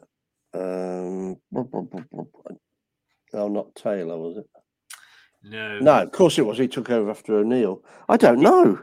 It was Sven Goran. Sven, was it? Yes, yeah.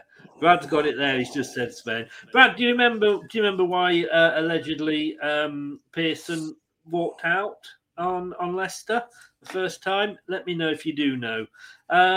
But yeah, he came in, and I remember looking at it and thinking, like, this could be a good signing, because he had done so well at Swansea. You know what I mean? Just outside the playoffs, and his career's gone kind of sideways a hell of a lot since then. You know where this is going now. One more to look at. Who have I not mentioned?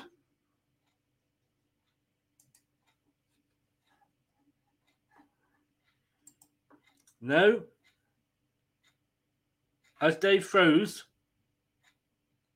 I think Dave has frozen. Am I still coming over loud and clear?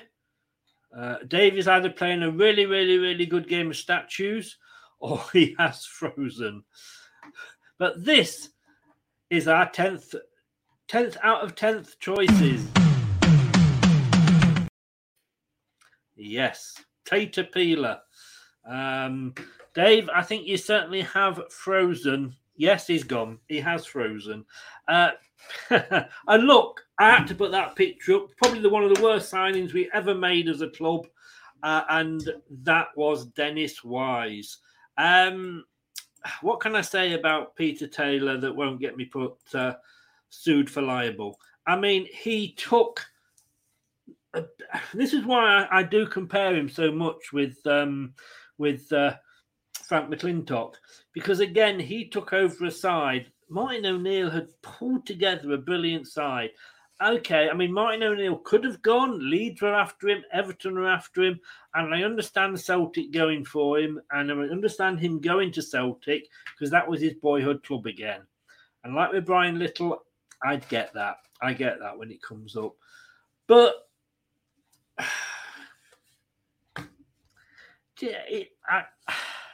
this guy came in and he had been England under 21 manager. Here we go. Yes, a meeting bust up between Nigel and the hierarchy. Apparently, he saw a list of managers' names and accused them of planning his replacement. Not surprised he buggered off then. Really not. Dave, you win. You've won the battle of the statues. I will get you back on musical chairs, though. Don't you worry. Unbelievable. I wondered why my laptop wasn't charging. I suddenly realised that the plug had fell out. Oh, that happens to me all the time. Peter Taylor came to the club. He was England under 20-something manager. I presume it's England under 21. And went to Gillingham. But as England under 21 manager, he had a very good record. He did. And he became England manager for a couple of games. He did. Gave for one Beckham game. his captaincy, unless you've mentioned this before. But I know. I didn't really mention much. But yeah, Glenn Hoddle invited him to join his England setup. And he, like you say, made Beckham captain, didn't he? Yeah. Destroyed the club. He did. Not unlike McClintock. Well, McClintock didn't. Yes, not unlike that, but Martin O'Neill had won trophies with us, and we had a side there that could have moved on. But if you remember, Neil Lennon left. Was it halfway through the season? Went and joined O'Neill at Celtic. He bought some terrible players. Peter Taylor. We were top in October. Yeah. Got beat by Man United reserves at our place 3-0. For 2 weeks because there was an international game. Yeah. But at the Man United game, we looked amateurs against them, and they had half their team on the bench. It was embarrassing, it really was. And then it went downhill from there. But I think we finished, 10th, 11th that season? I don't know. But only based on, some of the players that were still hanging around. Yeah. Going back as when he was at England, England finished 9th in the 1998 European Championship. These were England under 21s and qualified for the 2000 finals comfortably, winning every match without conceding a goal. But with 3 matches to play, Taylor was replaced in controversial manager by Howard Wilkinson, who won the next 2 matches. And then we got a defeat. So then I don't know why, it doesn't say why he was replaced. Went to Gillingham. Did all right there, I think, didn't he? Let's have a look. The end of he guided them to victory over Wigan Athletic in the Division 2 playoff final, which marked the Kensal promotion to the upper half of the English tier for the first time in their history. He also guided the Gills to the quarterfinals of the FA Cup after beating Premiership, Bradford City and Sheffield Wednesday before they lost 5-0 to Chelsea. He then left to join Leicester City. He had an excellent start at the East Midlands club, and they went to the top of the league on the 1st of October. They stayed at the top of the league for 2 weeks. He was voted Premier League Manager of the Month for September and were in contention for the UEFA Cup place for well over half a season. But 9 defeats from their final 10 games took them down to 13th place, following, and I always remember this, the defeat by Wycombe Wanderers.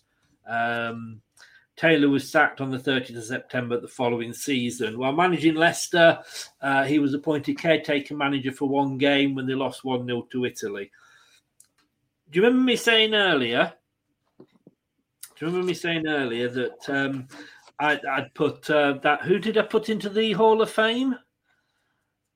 Oh, Room 101.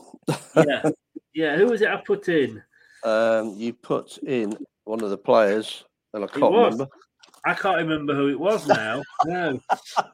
Well, that gentleman there is a contender for it, but bloody right. He gets beaten by Junior Lewis. Oh my life! Was he a footballer? Well, I don't know. He put on a kit and some boots, but whether he was a footballer or not, what we think he was allegedly Peter Taylor's illegitimate son. He got a load of games, didn't he? He got loads of games. I couldn't believe it. There's somebody else actually that played for England, and everyone was saying, if this guy can play for England, why can't I? And he was a similar player to Junior Lewis. Carlton Palmer, you got it. Yeah. I mean, goodness me. John Stevens. Yeah. Sorry, Trevor Benjamin. Bloody hell, yeah. He was actually, I think it was at Cambridge. He was. And another striker, and the other striker was good, and we bought him. He was the lesser of the two, if you like, you know. Brad says here, apparently Tony Cottee and a few others wanted to take over. If only O'Neill had handpicked them to replace him instead, we got this. Again, Tony Cottee is in the conversation bracket on the channel as well. If you've missed the 1-to-1 with him, I mean, he just destroyed that club. And I think if you look at his career after he left Leicester, and I'm trying to find it now and I can't. Again, he's another golfer. You know, he managed Leicester. He then went on to manage Brighton, Hull, England 21, under 21. He went back to Palace, Stevenage Buller, Wycombe Wanderers, Bradford City, Bahrain, England under 20, Gillingham, Kerala Blasters, assistant manager at New Zealand, caretaker back at Gillingham, Dagenham and Redbridge, Welling United, and he is still managing, and it's at Malden and Tiptree. Good side. Yeah, good side there. Yeah. But I mean, when we were top, we played nobody, if I remember rightly. I mean, we'd won 4 and drawn 4. You know, so we hadn't actually set the league alight. And I think teams like Bradford were in the division then. We beat them. We beat Ipswich, and I don't know. I think perhaps Chelsea. That was the only. I got a feeling we beat Chelsea. I don't know why.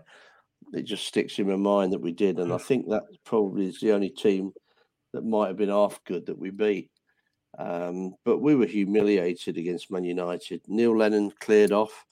Did he buy Frank Sinclair, or had somebody else bought him? He had about 3 own goals in the first 2 games. Yeah. This twat here that you got a picture Who would have of. thought we ever bought another defender that would score own goals, eh? Oh, who'd have thought? Yeah, Stan Collymore, he fucked Stan Collymore off, didn't he? Stan Collymore left. Stan Collymore, yeah.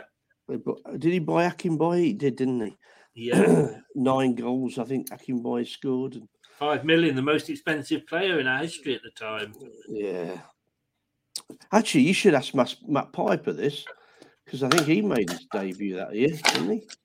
I don't know. Matt Piper doesn't really speak to me, so I don't. Oh, okay. Not that he doesn't speak to me, but he just doesn't reply to my tweets. So he's comfortable at working for Leicester. But we didn't have the Walkers, did we? We didn't have the what? Sorry, the Walkers Stadium. No, not at that point. No, we eventually moved in, but you've got to remember. Apparently O'Neill signed Frank Sinclair. Did he? Bloody hell. According to Brad. Wycombe Wanderers, yeah. I mean, no, it's not. That was where it all went wrong. And they do say, our managers got to sort of, and again, the situation we're in at the moment where a manager can't motivate a team. I think after that defeat was where it all started to go wrong, because we couldn't win a game. I think it was 1 in 9, they said, or something after that. I think it had gone wrong all season, mate, and the last part of the last season. Yeah. It was going wrong from halfway, from when he started. Had we not had that start, we would have gone down that season. Yes, we would. Yeah. You know?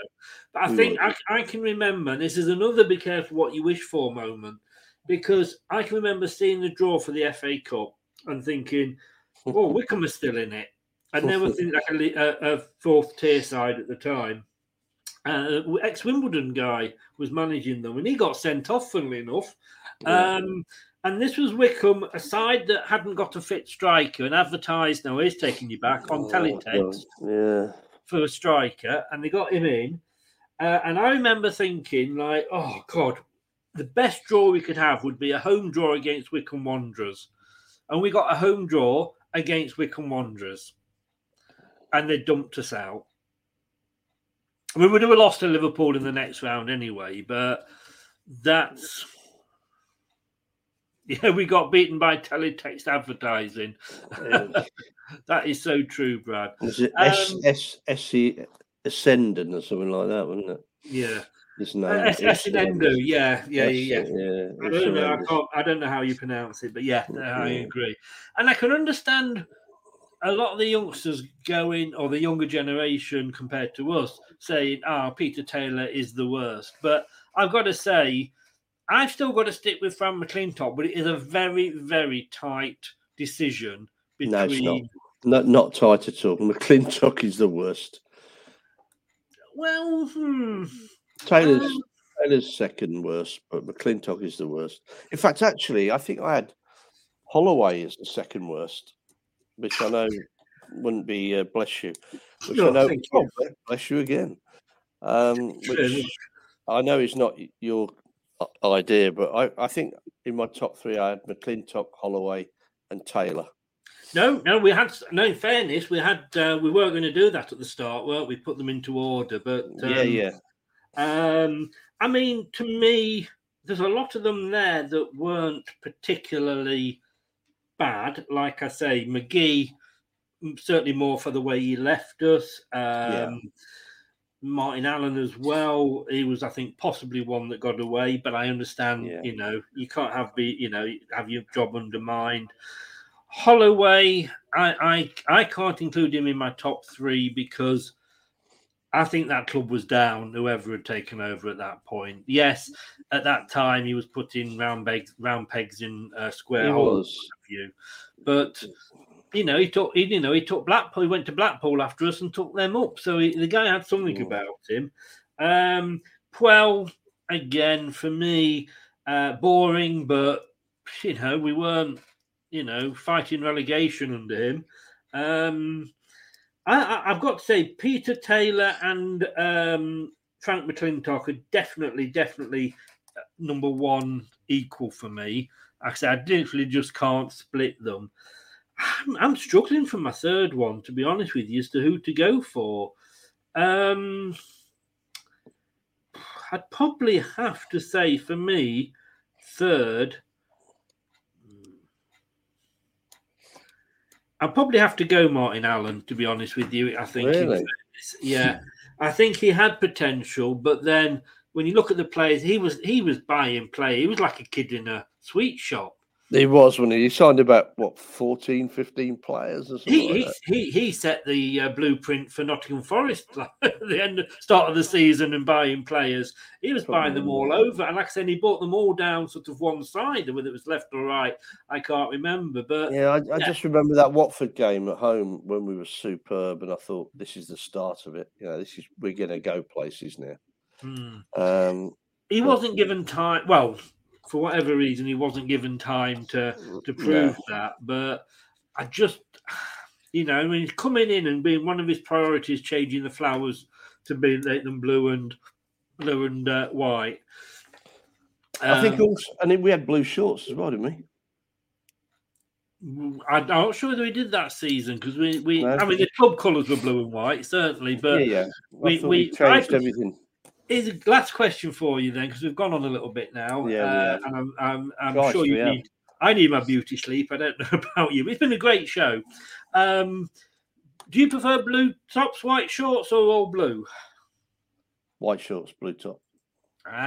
We differ on that again. You see, I prefer all blue. Only because it's traditional. Yes, although having said that, if it's traditional, we should be playing in black with a light blue stripe going across it. Not that traditional. Well, you can't see the front of it, but that shirt there I was going to say with 9 on. They've both got 9 on. The one that's got my name on. I love that shirt, and obviously the away one was the white version of it. But look, I have really enjoyed this, Dave. Thank you so much. Just shows be careful what you wish for, eh? Maybe we should change our view on the boss. Well, let us see. Let us see. We might be getting somebody in, and that we will wait to see. Will it make any difference? My worry is that if we do bring somebody in, that give him a month or so under Rodgers, and he'll be demotivated, injured, on a sick bed somewhere. But hey, we will see. But no, thank you so much. We'll do another one of these in a couple of weeks. Yeah. Cheers, mate. Let me know, because what I did, I picked the topic this week. Let me know what topic you want to do, and we will have a chat about it. Brad, thank you very much for your kind words. We'll get Brad to keep us in check about the facts. Yeah, exactly. He can come in. He can be the Simon Cowell in the wings. But no, thanks very much, mate. Really enjoyed this one, and I will see you on Friday. Mate. Good to see you. Take care, mate. All the best. Bye, guys. Cheers. Bye-bye. Thanks to Dave there. I enjoyed that. I really enjoyed that. I feel about 90. I'm not going to lie. He's made me feel very old. In fact, I've got to probably say that this actually is not far off what I feel like at the moment. You choose which one is which out the two of us. But no, thanks to Dave. Really enjoyed that. We'll be doing this, like I say, every fortnight, taking a trip down memory lane and seeing who we can pick up. Probably David Pleat, if truth be known. Hey, what's coming up next, I hear you ask? What's coming up next, Chris? I thought I heard you asking. Coming up next on Leicester Till I Die TV.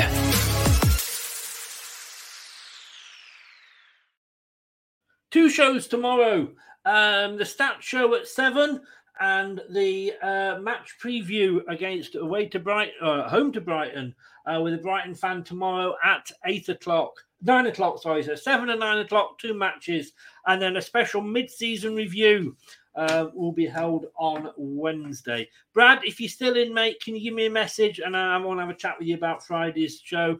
I will see you tomorrow at 7 o'clock. Thank you very much for watching. If you've been listening on your favourite podcast platform, thank you very much for lending me your ears. You can have them back now. Take care, guys.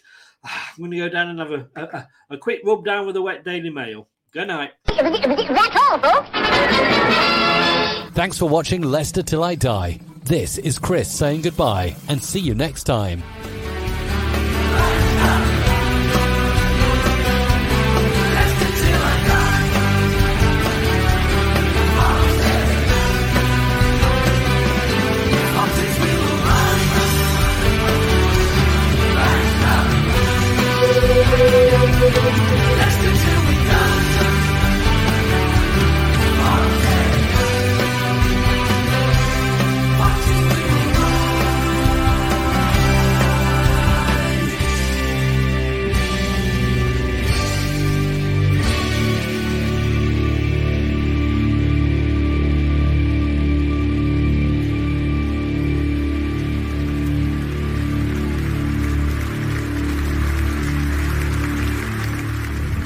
Thanks for watching.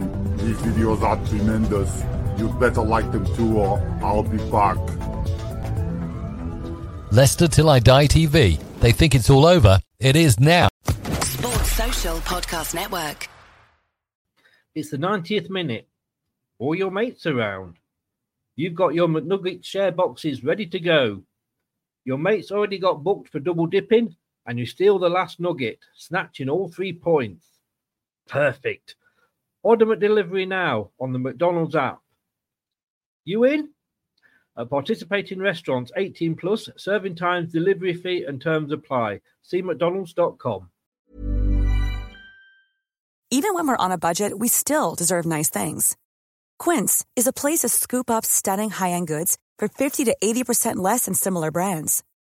They have buttery soft cashmere sweaters starting at $50, luxurious Italian leather bags, and so much more.